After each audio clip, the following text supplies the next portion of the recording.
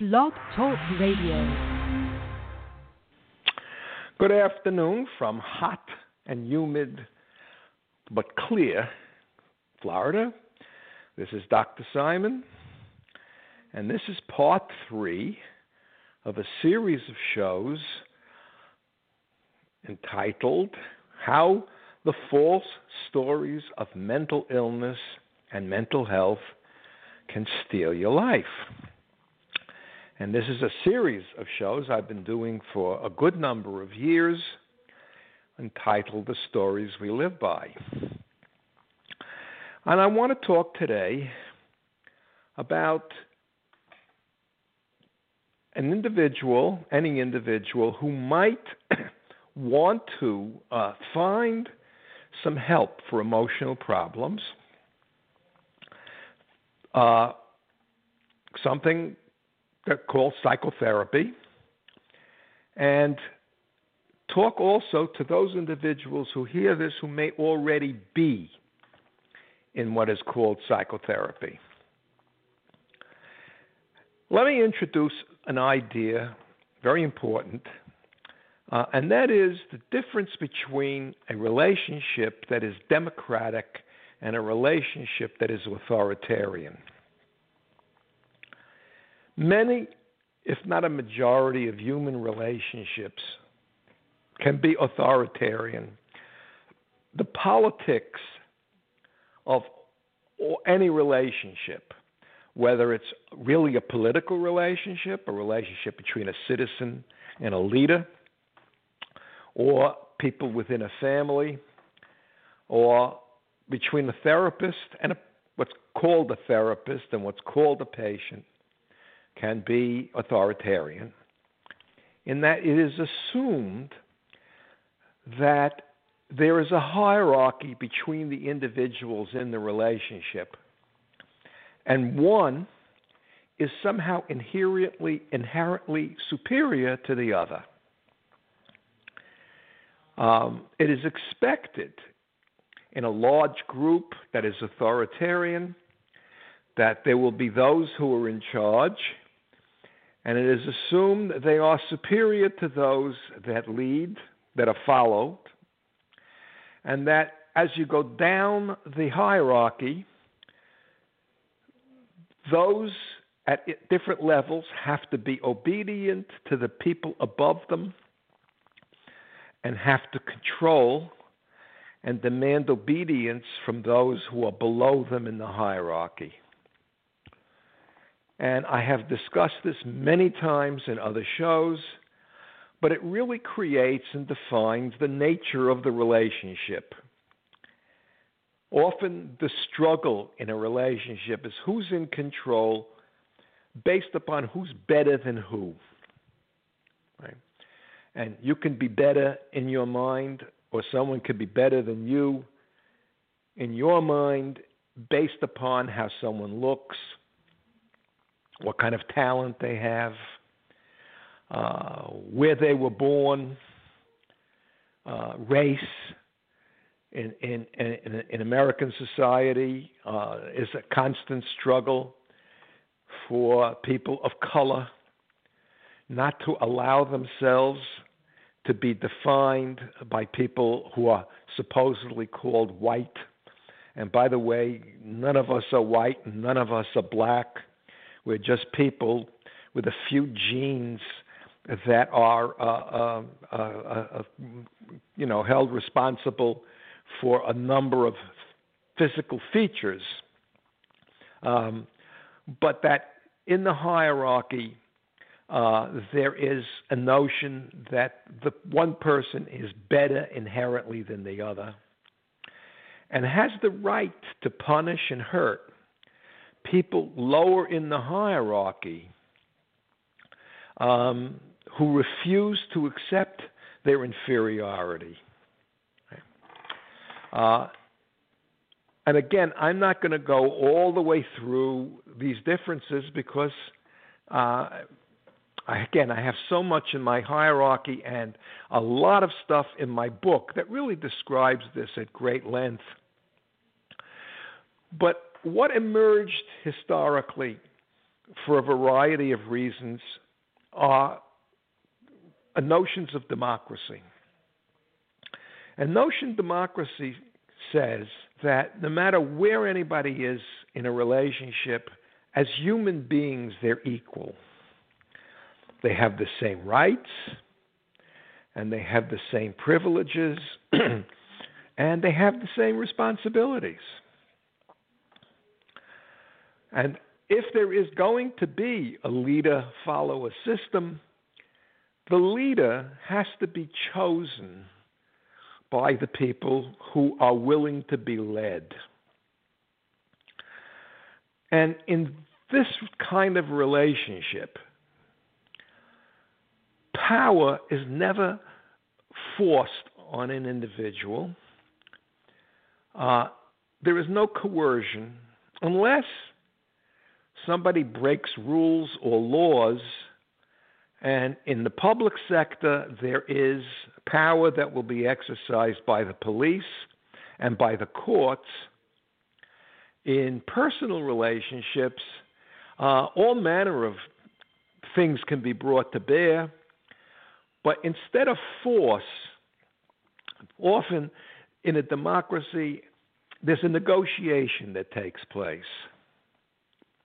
And this is very important when it comes to raising children.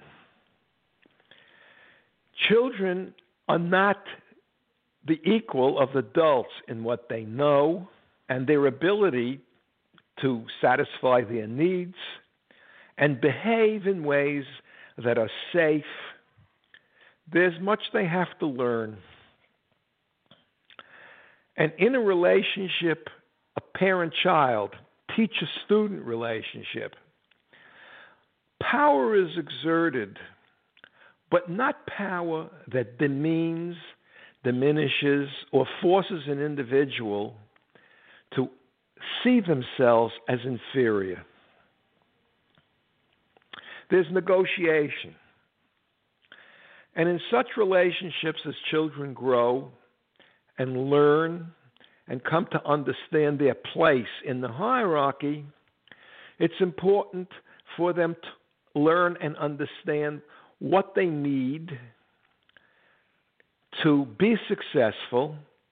And the way this is done is by teachers and parents and others modeling the behavior they would like to see their child learn, so that the child understands why it is they're being taught this kind of behavior. That it's not for the parents' need or for the teacher's need, for the politician's need, it's for their need. And when there is conflict, it's worked out without force, without coercion, or without one person disrespecting and putting down another by saying you're no good, you're evil. In short, the things I talked about in the last 2 episodes, where in these hierarchies, people are told they are inferior. I know what's good for you, and if you are not obedient, you will be punished. Fear is going to be the model and the emotion that defines respect. And in many hierarchical relationships, there is no respect. Fear, however, is defined in a way as respect. Right? So, the difference is enormous. Children can't be allowed to run their own lives. But if they see the modeling, if they're treated with respect, if they see and learn it's in their interest to behave as parents and teachers would like them to behave, conflict is reduced and a kind of learning takes place so the child understands and experiences what it's like to be respected as a human being, what it's like to be genuinely loved, what it's like to be understood in any negotiation between people. If there is respect and there is no coercion, each individual has a chance to express their thoughts, their feelings, and their desires without abuse. And this really does occur, and it really does happen. Many of the people I worked with who came to me for therapy, and many of the students, really came from situations in which they were part of a hierarchy, and obedience and fear of punishment were really the nature of the relationship. And under those circumstances, they don't express their thoughts and their feelings, and often learn to be afraid of even expressing ideas and emotions that would be punished, not even verbalizing or saying to themselves what it is they think, they feel, they wish, or they want. And this is often the unstated problem that brings a person into therapy or seeking professional help.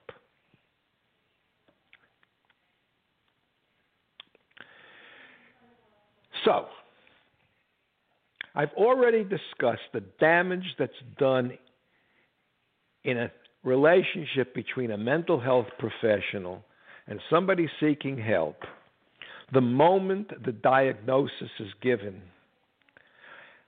The process I call the degradation ceremony,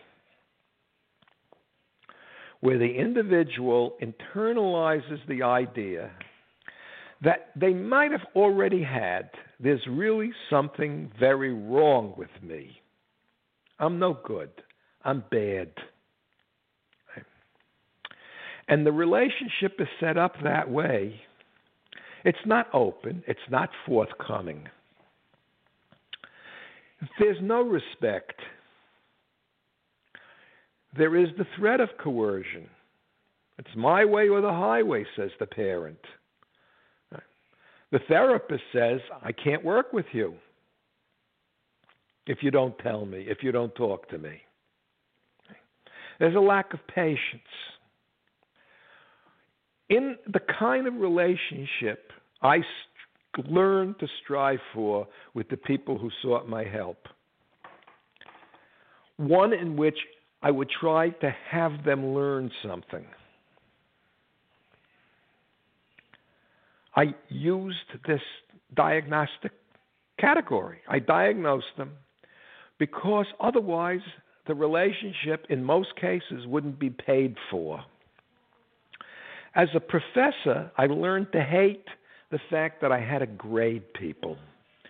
I would have a class of 30, 40 people, all of whom had different interests and values and ideas, all of whom had a curriculum that they had to master at the same time, in the same speed, over the same weeks, and therefore ended up being graded for their efforts with terrible consequences. And I'm not going to go into this. I really haven't talked about a democratic teaching. Right? But the teaching system that exists now was essentially authoritarian. The teacher knows, the teacher lectures, the teacher shows. The students from grade school on often sit with hands folded, often feeling fear, resentment. And the teacher sort of pumps information without the active participation of many of the students who get lost, who don't understand. And this can also happen in a relationship between what's called a psychotherapist and, unfortunately, what's called a patient. Now, I should back up a second here and say that if you read my book, I use the word psychotherapy, but I put therapy in quotes. I put patient in quotes. I put treatment in quotes. Because, unfortunately, all the terms of this unique and potentially important relationship in which one person may well help another individual understand how they came to dislike themselves, how they came to judge themselves, how they came to desperately find ways of trying to ease their emotional pain only to make it worse, because they're caught up in being authoritarian to themselves. They don't understand themselves because they're too busy judging themselves as they were judged. Their relationships are troubled because they're too busy judging and demanding obedience from some that they see as inferior to them, and pretending to admire and respect and convince themselves that they like a person of whom there is fear who puts them down. Now, there can be pieces in a relationship that are in part democratic and in part authoritarian. But once, as I described in the last episodes, and I do in my book and in many of my episodes, an individual internalizes the idea and accepts it as truth and reality that there is something profoundly wrong with them, that they're not as good as others, but they're really much better than others, people, that they resolve conflict by being obedient to those who have power over them and demanding obedience and fear from those they believe are inferior to them. In many ways, life becomes miserable, a struggle. And I can't go into all the many, many ways this struggle takes place. But as I say in other times and other places, to be really happy, to thrive as a human being, I think we all need to be loved, respected, heard, treated as full human beings, and at the same time treat others the same way, be part of family, part of the human race, part of our country, part of our school, part of our family, immediate family, and at the same time be individuals who are different from everybody else in this world, see it differently, even when they understand how they are similar and how others are similar to them. When they find something in the world that interests them, that they can master, and I don't care what that is. I became very happy as a teacher and as a psychotherapist, especially when as a teacher I understood that I had to stop lecturing my brilliant lectures because most of my students were bored, didn't follow, and didn't understand. I had to set up my classroom in a way that they spoke and I did a lot of the listening. And I directed the lesson with questions in the same way as my professional life. I had to find a way to have them understand the grade was a necessity and the diagnosis was something we entered into together. Because if they wanted to pay me separately from the medical system, that worked out. I could be flexible with fees. I never sought in my entire life to become wealthy, which unfortunately is one of the driving forces for so many individuals in our society. Money makes you worthwhile. Money brings power. Money, money, money, money. There is nothing terrific about poverty. There's nothing good about not having a place to live in which you feel comfortable and can pay the rent and buy food and have a decent diet and be able to take time off and have a good bed to sleep in and all of the things that bring comfort. But in itself, it's really not enough. And when money becomes power, and when money, or the lack of it, defines your worth, it's a terrible, terrible problem and a struggle. To find a life that is meaningful, a life that's democratic, in which there is respect, in which people hear each other, very important, like each other, but can also find an area of life that they're good at and enjoy and help others in the process. Some of the happiest people I have ever known have been chefs, people who cook for others. Keeping people alive, nurturing with good food, incredibly important. I talk in my book. In fact, I think I told the same story twice. Young man didn't want to be in school. It didn't interest him. But his father demanded he be in school. And he was afraid that the father would reject him and not love him. And so we talked about it. I said, what do you like? What do you love? He said, I want to be a chef. I love to cook. I cook the family dinner on Sunday. Everybody thinks I'm terrific. I would like to leave here and become a cook. Right. But my father, it'll kill him. He says if you leave school, he'll die. I suggested to him that maybe his father should never run for a bus because that could kill him even worse. Right. I asked him, do you think your father really loves you? He said, yes, I think he does. And talk to him about your desires and your wishes and how important it is. I didn't say it. We talked about it. I asked him questions about it. And he decided, he talked to the father, and they made a deal. He would drop out of the college, and he would go to a culinary school in New York for 1 year. And if that didn't work out, he'd come back to school and satisfy the father's desire that he have an academic education. A year later, he shows up, happy man, happy young man. He was a graduate of the a fine school in New York. He was now working as a sous chef in a first-rate restaurant in Manhattan. This was a happy young man. He had found his place as an individual. How few of us have the opportunity to find our place?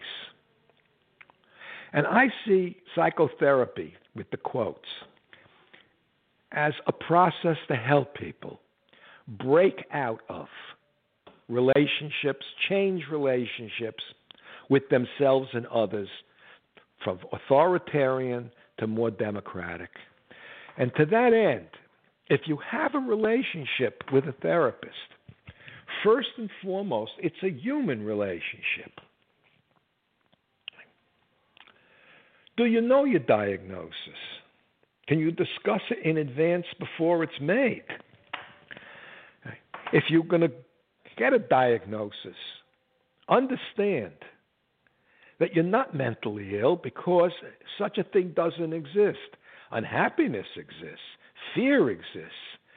Anxiety exists. Self-hatred exists. Contempt for others exists. An inability to relate to others as human beings exists. But when someone is unhappy about these things, it's not an illness. It's a problem. And nobody ever walked into a therapist's office without recognizing on some level they have a problem. Sometimes people come in, talk about their lives and the stories of how others hurt them, and don't see their role in it. And the question is, I finally ask, after hearing how they've been victimized, how they've been brutalized, how they've been disrespected, are they now participating in the same way and doing the same thing to others, and importantly themselves, that were done to them? How many parents I've worked with over the years, people who are parents, who complain about their parents having done terrible things to them, hating the relationship, escaping, ending the relationship, who now complain about their children and are doing the exact same thing to their children and blaming the children for the problem that they were blamed for by their parents. This is the stuff that gets exposed if an individual can feel safe, not be judged, feel actually understood. And very importantly, as a relationship between people grows, and some of the better relationships I've had in my life and shared with the stories from other people who are professionals is that some of the best relationships they ever had were people whom they liked and who liked them. I write in my book, and I've said many times, living with someone like a wife, a friend, a husband, it's as important to like each other and respect each other as it is to love each other. Love of a child, love of a spouse, love of somebody will allow you and make you to put their needs equal to or even before your own. How many parents and how many wives and husbands I've worked with over 50 years who did love each other, couldn't stand to be in the same room because they didn't like each other. So in a relationship that goes on for 6 months, a year, 2 years, maybe more, between somebody who is called the patient and someone who's called the therapist, if there isn't genuinely mutual respect and liking, this is not going to lead to anything good. There will be power struggles, secrets kept, fear.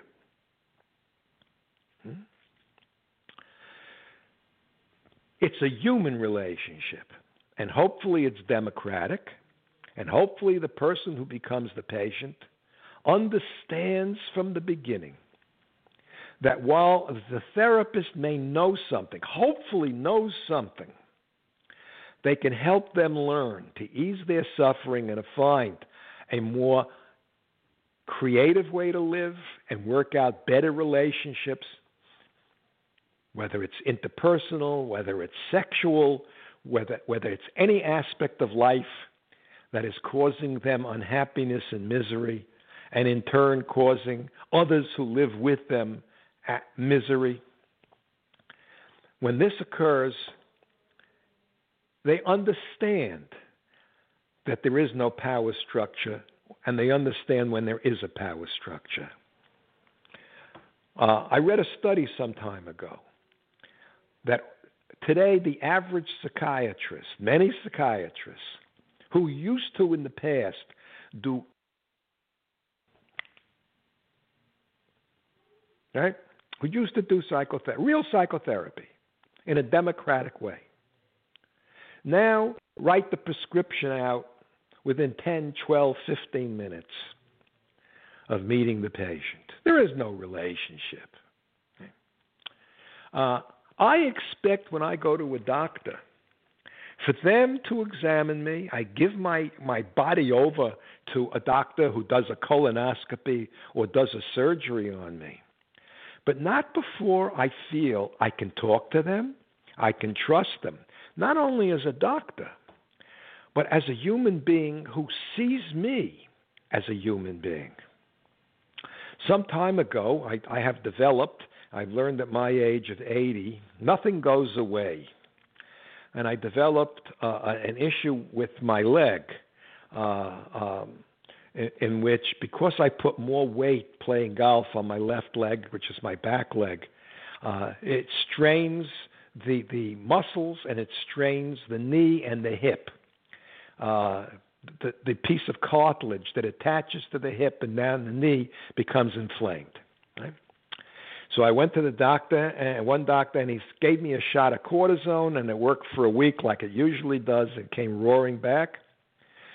So I went back again, and because I've had other injuries, and I know that physical therapy can often be the answer, if not for a cure, at least for a way of living with the problem so it doesn't get worse and doesn't create a problem that an enjoyed activity has to stop. In fact, the happiest professionals I've ever met during all the years of my life professional life, especially the 10 years and 9 years that I worked in nursing homes, were the vocational and physical therapists. They know what they're doing. They have a clear protocol. Most of them are patient. They know what they're doing about, and they help. Right? So they don't have conflict. Some do, but they don't have real conflict. And they treat the individual and are treated in return as human beings in a respectful and helpful way. So I went back to this particular orthopedist and I said, can you recommend physical therapy, a physical therapist? And he looked at me, and as he walked out of the room without even looking at me, he said, it won't help you, and that was it. And I will not, excuse me, I have to have some water here.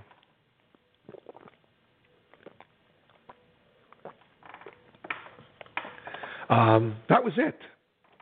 I have to feel, when I'm with a professional, that as a human being, I am respected and heard, not dismissed. And that should be in every relationship we have, and it's no different going to a doctor who's a psychologist, who has the title psychotherapist, if it's a social worker, or if it's a medical doctor who has a license as a psychiatrist. I'm going to stop, except for a couple more points, one of which is, know the diagnosis that's made. Look it up. You can today easily Google any name. See if you agree with it. See if you understand it. Very important. All professionals keep notes, progress notes, and diagnostic statements on the people they see. It's routine. When I go for my 3 yearly physicals, my doctor doesn't greet me. The PA, the physician's assistant, does. Right? And she says, do you need any medication? She takes my vital signs, and she says, you want a copy of the diagnostic report, the blood test. Right? And on the screen is if he's kept notes, they're there on the screen. I get the report and I go through it because it's about me and it's mine. People I learned who ask, and I've had this in discussions with other therapists when we're having meetings over the years, when they're asked, what did you diagnose me as? What are you writing about me? Sometimes people don't know that what has been written about them is seen by others. When I worked in the nursing home, I noticed one particular nurse would go for the folder of every patient I saw after my notes went in. I had to stop that. And I learned many years before that, if she's going to look, she's going to look, and I can't stop it. But I never put anything in a note that I wouldn't share with an individual, whether they asked or not. No hierarchical statements, no put-downs that pretend to be how smart I am and how insightful I am to what's wrong with them. What many of the therapists, not most, but many, would say to a client who asked them, a patient who asked them, can they see what's written about them? Why do you want to know? And make it an issue of their pathology. In psychoanalytic terms, it's called resistance. You're resisting the authority of the doctor, and it has to be resolved in the doctor's favor, not yours. All of these things become critically important in a relationship. All of these things disappear in a psychotherapy without quotes, in which the diagnosis comes first and defines the relationship in one way or another. The relationship contains a hierarchical element. As a client and a patient And I wish I had a better word for it, see? Because when I write it, patient in quotes is clear, but not when I use it as a word. And I talk about this all the time. It's not a teacher-student relationship. It's not a true client, attorney-client. It's not parent and child. It's not a priest, a minister, or a rabbi and a parishioner. It's a unique relationship, new in history, can be a wonderful relationship, but it just has the wrong name and starts with the wrong ritual. I don't think it'll change in my lifetime, but for those of you hearing this and you are in emotional distress, find someone, but be your own advocate, your own individual, and your own knowledge.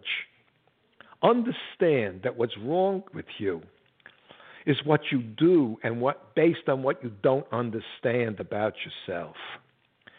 That it comes out of authoritarian relationships in which you're really not respectful of yourself, but an authoritarian to yourself. Put yourself down. Right? And I occasionally slip into that, especially I'm playing golf. Oh, you shithead, why did you do that? Why did you hit that ball that way? Okay? Today I laugh. Right? In the past, there have been times in my life that I didn't laugh, that I got upset. It's only a game, but it has to be seen as only a game. I think I'm going to stop now. Nobody has called in. I keep hoping that people might call in and discuss this with me. If you're forearmed when you go for professional help, if you understand how damaging the diagnosis is, if you have to and willing to go through with the degradation process, can it be as an equal and understand it's an expedient? Right? I once discussed this with a client, a patient, or whatever I want to call them, in quotes. And the individual said to me, "You mean when we agreed to this, we're defrauding the insurance company?"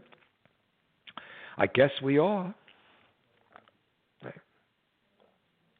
I don't think insurance companies, medical insurance companies, should be involved unless there is a separate plan put aside in which a description of the problem and a suggestion for the solution is written in without calling somebody mentally ill, disordered, or any other horrible, degrading name. And if you understand that, and you walk in as an equal, and you understand you're in charge of the relationship, not the doctor, not the therapist. You have to agree to a fee. You have to agree to a time. You have to stay in the relationship only as long as you wish to.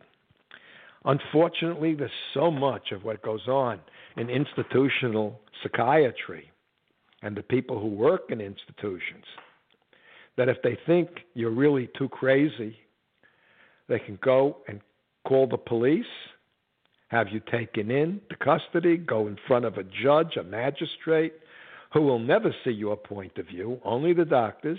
It's totally hierarchical. Have you put in so-called a mental institution, a mental hospital, which is really, under those circumstances, a prison, and force you to have treatment, force you to take pills, force you to have electroconvulsive shock therapy, force you to talk when you really don't want to. This is not a help to anybody. It's destructive. And I hope that those people who hear this will not let it happen to them, not do it to others. So, time to turn on the news and see how bad the political situation is, see how bad the storms are, see how bad the fires are, because as our climate changes, and it is, as the weather becomes more extreme, as the oceans are continually degraded, as we destroy our forests, as we destroy the animals that we require on this planet to live with us, as this continues, as we are authoritarian to the world we live on and think we own it, we're killing ourselves and our children. Too bad you can't do psychotherapy to the world, as I understand it. But time to say goodbye. Take care.